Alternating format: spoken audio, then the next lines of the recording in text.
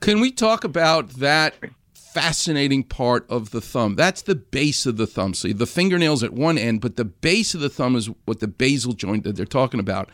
And at Staples Center coming up, the professional bull riders are coming to Staples Center. When I talk to the cab driver in Vegas of what's the biggest convention that comes to Vegas, it's not any type of orthopedic convention or bartenders convention where it's when the professional bull, apparently like millions of people just love bull riding.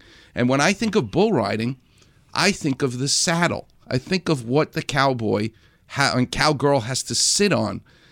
And talk to us about the base of the thumb. It's a ball and socket joint, but it's as though it's a cowboy sitting on top of a saddle.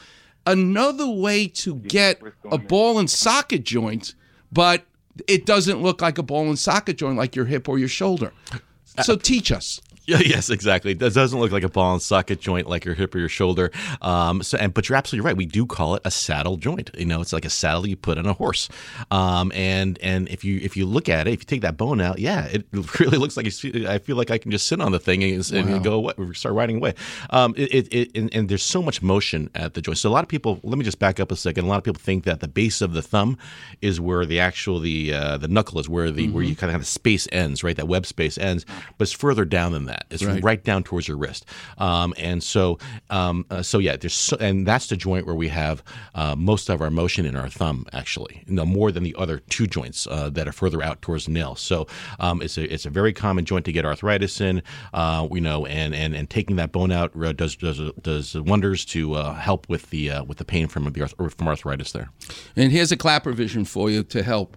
Your car has a windshield, right? So when you look palm up at your hand, your four fingers, your index, your long, your ring, and your little finger, is the windshield. The windshield wiper that goes across the windshield wiper is your thumb. Clapper. If you were to get rust and not have movement of the windshield wiper, that joint where it attaches to the bottom of the windshield that allows it to sweep across the windshield, it would squeak. It doesn't move anymore.